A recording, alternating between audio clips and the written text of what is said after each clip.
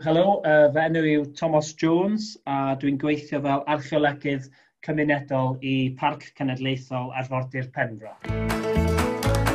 So mae gennym ni'r henebion cofrestredig, jyst o dan 300.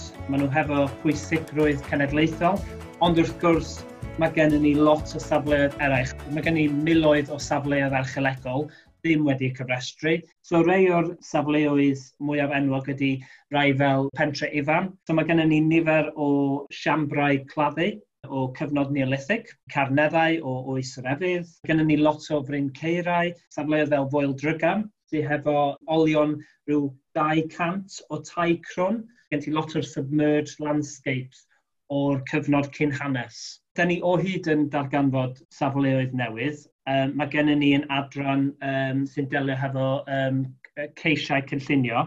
Felly un o'r ffyrdd da ni'n dod o hyd i safleoedd newydd ydy trwy'r broses yna. Mae gen ti pethau fel arolygion geoffisegol, mae gen ti arolygion LiDAR, so mae gen ti lot o gwahanol ffyrdd da ni yn dod o hyd i safleoedd newydd. Felly mae'r nifer o safleoedd da ni'n ymwybodol o rwan yn yr dyfodol fydd hwnna wedi cynyddu.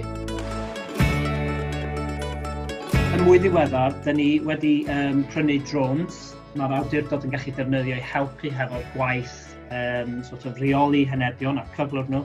So ti'n gallu programio'r drones i recordio darn o'r tirwedd. Maen nhw'n tynnu lluniau a maen nhw'n gallu gwneud fideos. A hefo'r lluniau, ti'n gallu adeiladu modelau ffotogrameg. Mae o'n rhoi model o siâp y tirwedd. A beth ti'n gallu gwneud ydy esiampl fysa carneddau. Mae yna lot o bobl yn hoffi adio y cerrig i carneddau o Oes yr Efydd. Felly beth ti'n gallu gwneud efo drones ydy ti'n gallu gwneud ar ôl y drone, ti'n bildio model ffotogrameg 3D, a wedyn ti'n gallu dod yn dôl yn y dyfodol, a ti'n gallu gwneud yr un peth eto, a ti'n gallu gweld os mae'r sefyllfa wedi newid dros amser. Mae lot o bobl yn meddwl bod siâp y tirwedd yn naturiol, ond i ddeud y gwir mae o'n tystiolaeth o ein treftadaeth ni.